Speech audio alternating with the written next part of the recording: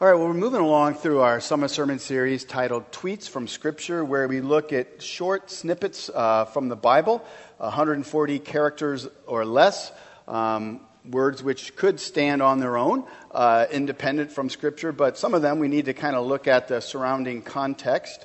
And so I printed that in your bulletin as well, along with our verse, which is John 3, verse 30. It's also in your pew Bibles on page 888. Now, today's scripture tweet comes from the mouth of John the Baptist. So perhaps a quick refresher on who John the Baptist is. John the Baptist and Jesus were relatives. He was born a few months before Jesus. Prior to his birth, an angel appeared to John's father, Zechariah, and the angel said, "Your son will be full of the Holy Spirit while he's in his mother Elizabeth's womb."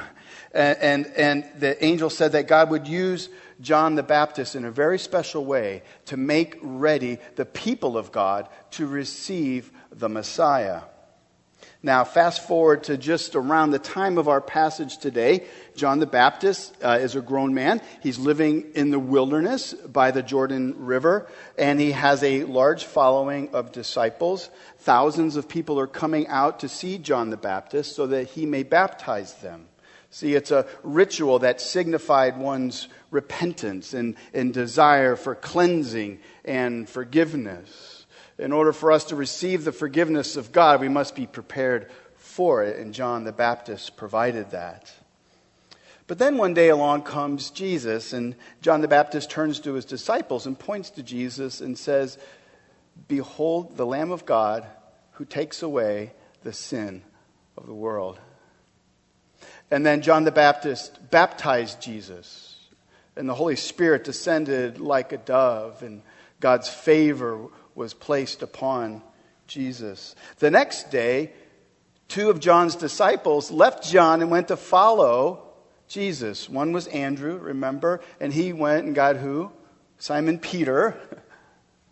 And they went and they followed Jesus. They became disciples of Jesus. Now we come to our little scripture tweet. Many have been following Jesus now. Jesus' own disciples now have a baptism ministry, even though it's actually, it's not Jesus who are baptizing, it's the disciples. And some of John the Baptist's disciples are getting irked at Jesus' popularity. People are leaving John's ministry and flocking towards Jesus. And it's here where John speaks his famous words. Words which signify not just his calling, but our calling as well. In John 3:30, John the Baptist says, "He must increase, but I must decrease." He, Jesus, must increase, but I must decrease. Let's pray. Father, we're in need of this word this morning. No matter who we are, where we are, what we do, we are in need of Jesus being magnified, increasing in our lives, that we and our own agendas would be made small so that Christ could have his way in us. We know this isn't natural. This is a work from above. And so we pray that for ourselves, that you would send your Spirit to make this work possible, that you would change our hearts and empower us towards this end, we pray. Amen. Have you ever paused to consider how our world operates? How our world is such a dog-eat-dog world full of self-promotion and one-upmanship. A world we live in is dominated by a me-first attitude. A way of living where the motto is what? Look out for number one, right? We could easily rephrase that motto this way. Others must decrease, but I must increase. This approach to life impacts all kinds of areas of life. It affects how we celebrate, doesn't it? If a coworker gets a promotion or a raise, instead of celebrating, what are we prone to do? We're prone to compare, to complain, to gossip, right? It affects how we draw near to others in friendships. If you meet a new acquaintance, isn't it true that pretty quickly you're going to shore that person up? Figure out how they'll maybe bless you in some sort of way by being a friend with you, or try to figure out maybe how much of a problem they're going to be so maybe you can avoid them and not enter into that friendship. Often we have all kinds of criteria before we begin to make friends with others. It's this me first attitude.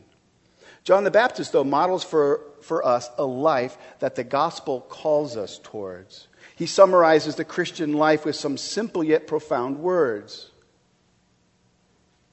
As he points his followers towards Jesus, he says, he must increase, but I must decrease. Simple words, but profound. Simple words, but oh so difficult, right? Today we'll perhaps challenge you. You may find that you're not as humble as you think you are, or as loving, or as committed, or as wise, or faithful. But you will also hear of the one who is, the one who can produce all these good qualities in us. Jesus, the Son of God, who was sent from heaven to bring us back to God. See, there really is something about Jesus that must capture us. Right before John said that he must increase, John the Baptist tells his disciples that he rejoices greatly at Jesus' voice, at his presence on earth.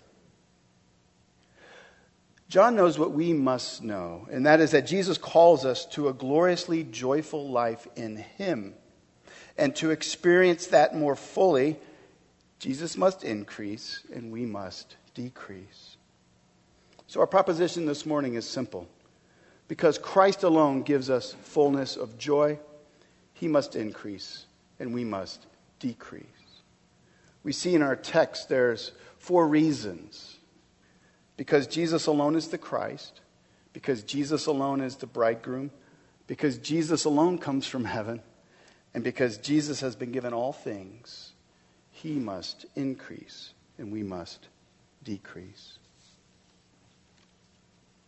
First, because Jesus alone is the Christ, he must increase and we must decrease. John the Baptist helps us to see that Jesus is the Christ. He is the Messiah. Christ is not his last name, right? It's a title. And that title of Christ or Messiah was the title of the promised one to come that the Old Testament spoke about. The one who, when he came, would restore the nation, bring peace and prosperity to the people. John the Baptist wants his followers to see that Jesus alone is the Christ, and no one else can fill that role. And therefore we must relate to him as such. And to do so necessitates what? Humility. But humility is kind of hard to come by, isn't it? In a Peanuts newspaper cartoon, there used to be a day when you read the newspaper and there was cartoons and you followed along. So anyway, Linus once tells Charlie Brown, he says, "When I get big, I'm going to be a humble little country doctor. I will live in the city, see, and every morning I'll get up, climb in my sports car, and zoom into the country. Then I'll start healing people. I'll heal people for miles around." In the last frame, he exclaims, "I'll be a world-famous, humble little country doctor."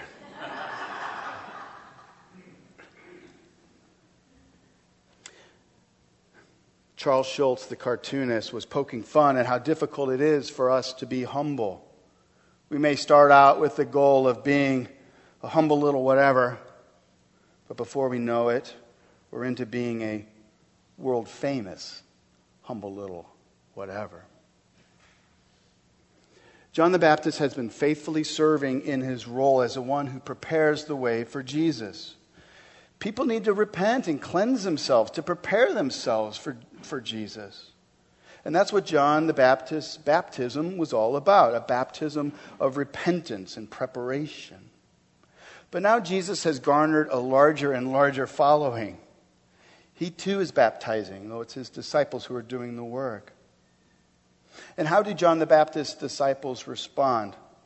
They're irked, they're jealous, and they no doubt want John the Baptist to do something about it, to set it right. The last straw happens in John chapter 3. Let's look at it, verse 25 and 26. It's there in your bulletin. Now a discussion arose between some of John's disciples and a Jew over purification. That's the baptism rite. And they came to John the Baptist and said to him, Rabbi, he who was with you across the Jordan, talking to Jesus, to whom you bore witness, look, he is baptizing, and all are going to him. In other words, they're saying, John, you're our teacher. We're committed to you. But we can't sit back and watch all that hard work we've done go down the drain. After all, you baptized that guy. If he does anything, he should be helping us out. If anything, he should be supporting our ministry. Aren't you going to do anything? Yes, says John. I'm doing something. He must increase. I must decrease. John tells them and he tells us some important truths. Look at verse 27 and 28 there. John answered, a person cannot receive even one thing unless it's given him from heaven. You yourselves bear me witness that I said, I am not the Christ, but I've been sent before him. John is simply pointing out what would be wise for all of us to understand is that God is in control. Who you are, the gifts you have, the abilities, the situations that you have in your life, they're granted by God. You are the only you who can be you. That's what John the Baptist is getting at. The person can receive nothing except what is given him from God. And so John is telling that there's no point in getting all worked up because John himself has not been given the supreme place. He's not the Christ. He reminds them emphatically. You know, they know. He's said before, I'm not the Christ. He's had to tell a number of people, I'm not the Christ. I know you want me to be, but I'm not. I'm prepare the way for him. John the Baptist is saying this. He's saying, I know who I am. I know who God has made me and called me to be. I'm nothing more. But I'm also nothing less. See, John longed to see the coming of Jesus. He longed for the Messiah to put his feet on earth's sin-stained soil. He longed for the day to come when God's will would be done. And he knows what we must know, that only Jesus is the Christ. Only he can bring about the redemption we desperately need. Therefore, Jesus must increase and we must decrease. So too for you and me. It's obvious, though, well, it should be obvious. None of us are the Christ, right? Okay. In weddings, I often have to remind the bride and groom that when I do weddings. Right? You're not the Christ. There you go. We're not the Christ. We know that. And yet we can often find ourselves trying to be something that God did not call us to be. We can be envious of other people's God-given gifts and successes. Or we can use our God-given gifts, but pridefully take credit for them and puff ourselves up. Part of our calling as Christians is to know our particular calling, how God has designed you, your personality, your abilities, your spiritual giftedness. You know, one of the more challenging ways to serve here around Grace Church is to be on our hospitality team. You know, you have to get here early. You have to follow all of these detailed instructions, right? You've got to cut the bread just right. Not too thick, not too thin.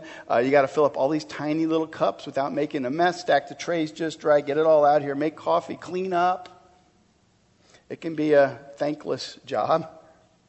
You can even find yourself comparing yourselves to others. Especially that music team. Boy, their voice is so pretty. They get to sing up front. Wow. We must be careful to subdue our dissatisfactions. John the Baptist helps us to see that life now is all about Christ. So it's about you and me stripping away our own vain desires so that Christ may be magnified through our humble service. whatever that may be. Each of us has gifts from heaven. We're to use them to the best of our abilities for the glory of Christ. Because Jesus alone is the Christ, he must increase and we must decrease. We also see in this story that Jesus is the bridegroom. And because Jesus is the bridegroom, he must increase and we must decrease. At any wedding, who is at the center of attention? It's the bride and the bridegroom. You know, I've been the best man at a number of weddings, and I don't think that, I don't think anybody really remembers me, right? They remember the bride and the groom, but they don't remember that I served as a best man, thankfully, right? Because isn't it true? The only time that someone seems to remember the best man is when he makes a complete fool of himself. Thankfully, that hasn't happened yet. So, the best man plays an important role, but he's not center stage. John the Baptist uses this analogy of a best friend of the bridegroom or the best man to help his disciples understand. They would have seen it clearly. It's a very good illustration of his role in God's big story. Verse 29, John the Baptist says, "It is the bridegroom that has the bride. The friend of the bridegroom who stands and hears him rejoices greatly at the bridegroom's voice. Therefore the joy of mine is now complete." Again, John the Baptist is making an astounding point about Jesus. He is a long-awaited bridegroom. The Old Testament talks about how there was one to come, the Messiah, who was to be the bridegroom of the nation. And then the New Testament speaks regularly about how the church is what? The bride of Christ. That we belong to him and he to us. He has pledged his love and commitment to us. And likewise, we have pledged our love and commitment to him. John the Baptist tells his disciples, "I'm not the bridegroom. I'm the best man." And the best man is not jealous of the success of Jesus in his ministry. In fact, John the Baptist doesn't see himself in competition with Jesus. And so when the disciples tell John the Baptist about all this success of Jesus, he rejoices. Why? Because it's exactly what he wanted to hear. The bridegroom's here. The one whom God has promised would love his people with great tenderness and compassion and zeal. He's here. How on earth could I increase with him in my presence?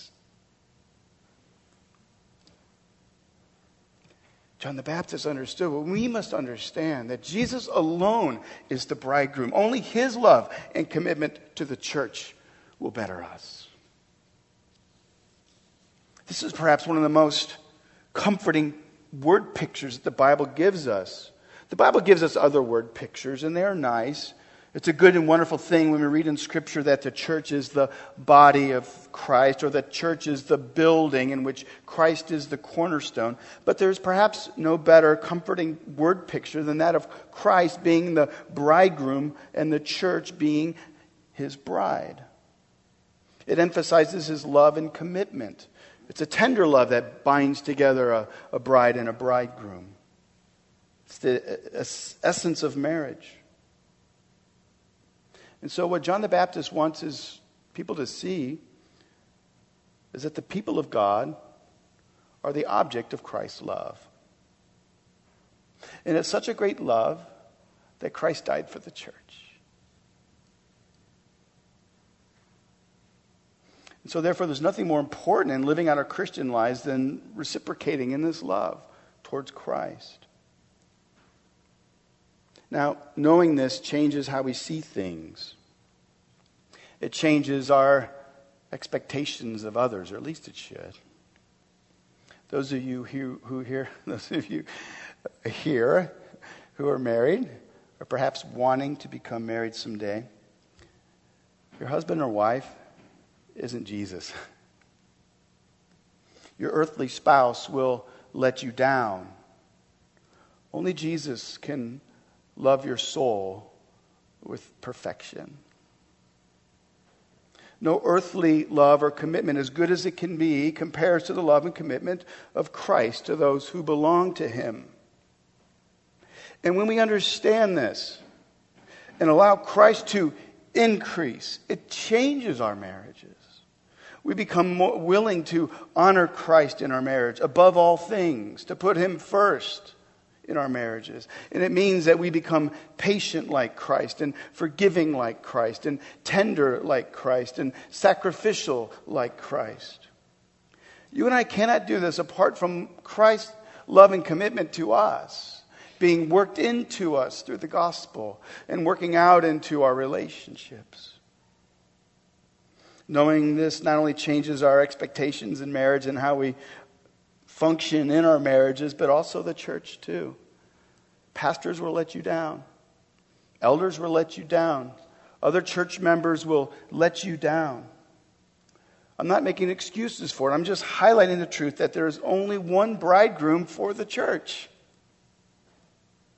The church is not a retreat for the elite. It's a nest for the needy. We're all in need of God's grace. As the church, we're the bride of the only one who can make us worthy and beautiful in God's sight. Therefore, He must increase and we must decrease. Because Jesus comes from heaven, He must increase and we must decrease. Have you ever flown in a plane and you're getting close to your arrival city, and so the plane's getting lower and you're looking out the window and you see like miles of traffic, right? You can see the freeways and the cars backed up, but you can also see where the traffic jam ends and where cars are going nice and freely. Have you ever done that? Yeah, some of you? All right. It's a lot better than driving in a bus, I'll tell you that. All right, so you're in a plane, you're looking down. But if you're in the cars on the ground, things are different, right? You roll your window down and people are cussing and complaining. This darn traffic, This darn Waze app, it should have rerouted me, man. Why am I doing here, right? Turn right. Okay. You know better. Why? Because you are from above. You're not down below on the earth. In a similar way, John says that Jesus is from above and that He speaks from heaven, which means that God in His love has sent His Son with words for earth. Therefore, we must listen to Him. Look at verses 31 through 34. He who comes from above is above all. He who is of the earth belongs to the earth and speaks in an earthly way. Speaking of Himself there. He who comes from heaven is above all. He bears witness to what he has seen and heard, yet no one receives his testimony. Whoever receives His testimony sets his seal to this, that God is true. For He whom God has sent utters the words of God, for He gives the Spirit without measure. Now understand, by this time, I don't think it's John the Baptist speaking anymore. Now John is taking back over. This is his story. He's putting it into his book. And so he wants to give us even more insights into how Jesus must increase and we must decrease. So the Apostle John is speaking. They're not the same. There's John the Baptist and John the disciple. The disciple, the apostle, is speaking of how Jesus came from heaven for our good and how we need to hear from heaven. If earth is to have any hope, we need to hear from above, right? We're stuck in the traffic jam. We need a heavenly perspective on this life we live. And it's true, isn't it? There's so many words that originate from earth, not from heaven.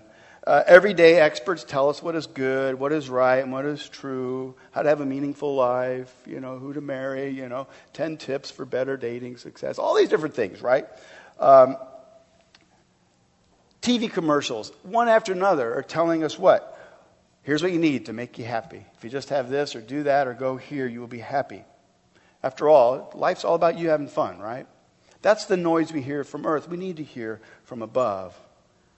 But Jesus enters, the one from heaven, God's good and perfect and holy Son. He bears witness to what is true from heaven.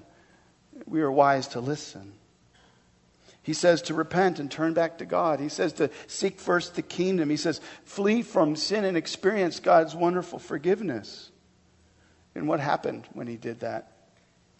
We know how the story went. Most everyone did not receive Jesus' testimony, just like John says.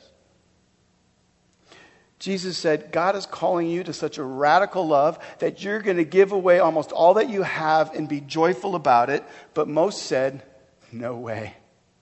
Jesus said, do not store up treasure on earth, but instead store up treasure in heaven. And most said, forget it.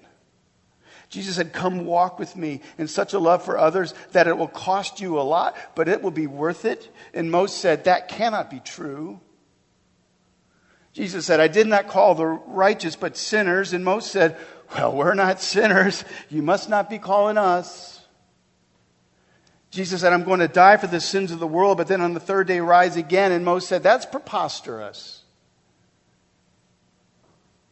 Jesus, while dying on the cross, said, Father, forgive them, for they know not what they do. And most of them said, if you really are the Son of God, save yourself. We'd be wise to listen to the one sent from above. Jesus is honest with us. He tells us not what we want to hear, but what we need to hear. We need to hear that we're far from God and we're hopeless apart from Christ. But also that God in His grace sent His Son to testify to our great need. And not only that, God sent His Son to satisfy our great need. Jesus Christ is the only one who's come from heaven to accomplish this for us. Therefore, He must increase, and we must decrease. Lastly, because Jesus has been given all things, He must increase, and we must decrease. Let me pose a hypothetical. This is totally hypothetical because no one takes bus rides these days, do they? No one. Everyone wants to get on a NetJet or something, right? Wheels up, right? All right. But suppose there were 2 commercial buses out front and each one was about to take a trip. Which bus would you get on? You probably have some questions, right? Like, all right, where's this bus going? And where is that bus going? And what are the amenities on the bus? And of course, who the heck's going on the bus with me, right?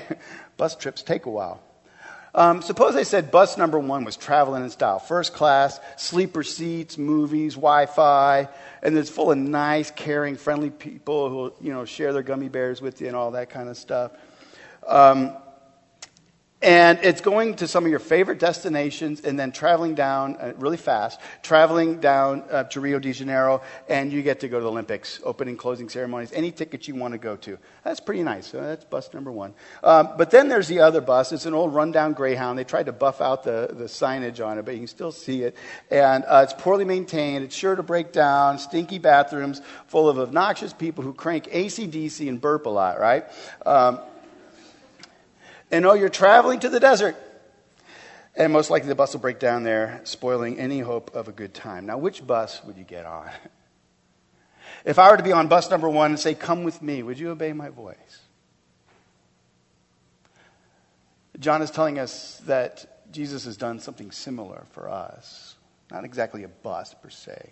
Sometimes illustrations break down. But look at the last few verses, verse 35 and 36. The Father loves the Son and has given all things into His hand. Whoever believes in the Son has eternal life. Whoever does not obey the Son shall not see life, but the wrath of God remains on him. Perhaps you're saying, Mark, there's no buses here. All right, well, use your imagination.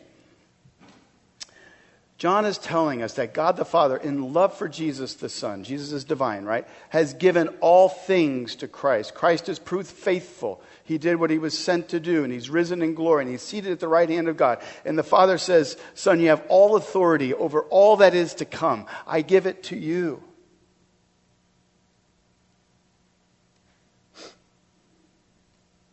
Jesus has authority to bring in the age to come, which is promised to us. The age where all will rise, some to eternal life and some to eternal separation from Christ. That day is coming, and it's in Jesus' hands. God is good to do this, to bring about healing and resurrection and restoration. But it comes at a cost to those who say no. Jesus talks about hell. He spoke about it a lot. And not because he liked it. He didn't speak about it often because he enjoyed the idea that any person would ever end up there. Jesus often spoke of hell so that people would listen and obey his voice and follow him somewhere else.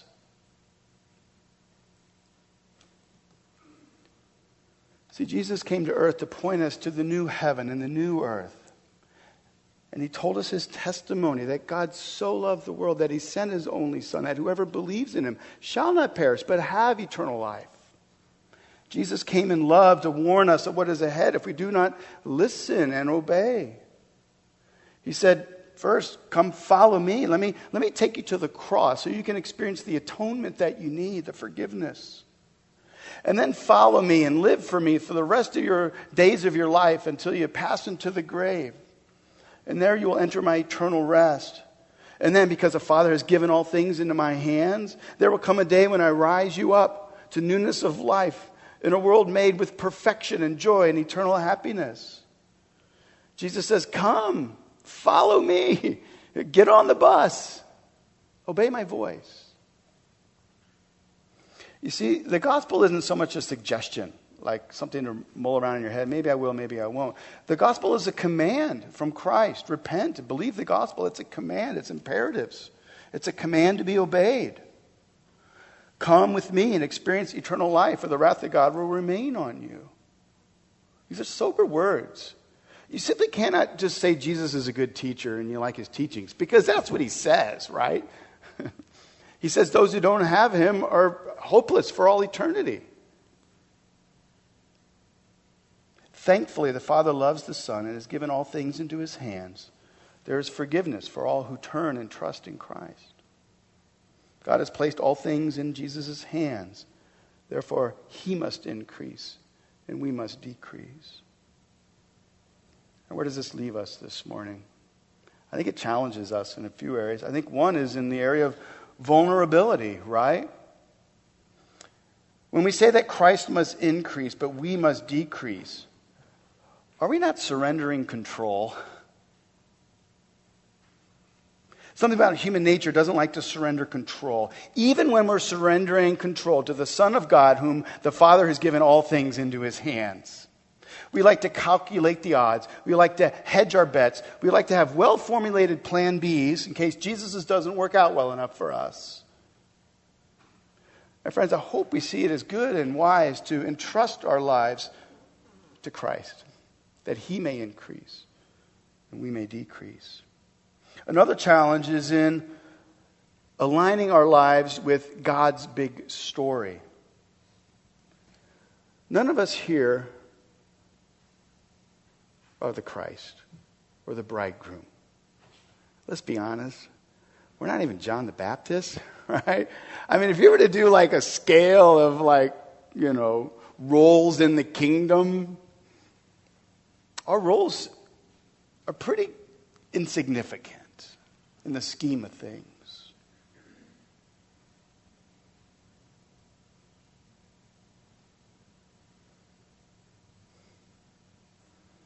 Here's what we must do. Instead of seeking roles in the kingdom where we can feel as if we're making a huge difference over and against somebody else, may we instead realize what God has made us to be. He's given us simple roles in the church and in our communities. Simple things to do, but important work. Our problem is, instead of doing simple things in God's kingdom, we look for greater roles in our own kingdom, right? Isn't that true? The psalmist declared in Psalm 84:10, he said, I would rather be a doorkeeper. Okay, it's not a good job for those of you who are wondering, right? Imagine checking IDs, at a bar late at night. Okay. I'd rather be a doorkeeper in the house of my God than dwell in the tents of wickedness. My friends, every day that's a decision we have to make too, right? I think there's countless ways in which John the Baptist can challenge us this morning. I simply ask that you just be challenged, wherever that may be. Pray to Christ. Say, Jesus, show me areas in my own life where I desire to increase at your expense. Remind yourself that he alone is the Christ. Remind yourself that he alone is the bridegroom. Remind yourself that he alone is the one sent from heaven, and that he alone has been given all things from the Father. And may these truths delight your soul, because Christ alone gives us fullness of joy. He must increase, and we must decrease. Let's pray. Father, these are hard words. Even though they're in Scripture, and even though our minds affirm them, it's just hard to work into our lives. May we be reminded of your patience towards your children, your tender, loving care, your desire for us to be changed, but also the power that you give us to change, the power of the Holy Spirit, of Scripture, of your Son calling us to further and further greatness for his kingdom. Maybe be alive in Christ for that end, we pray. Amen.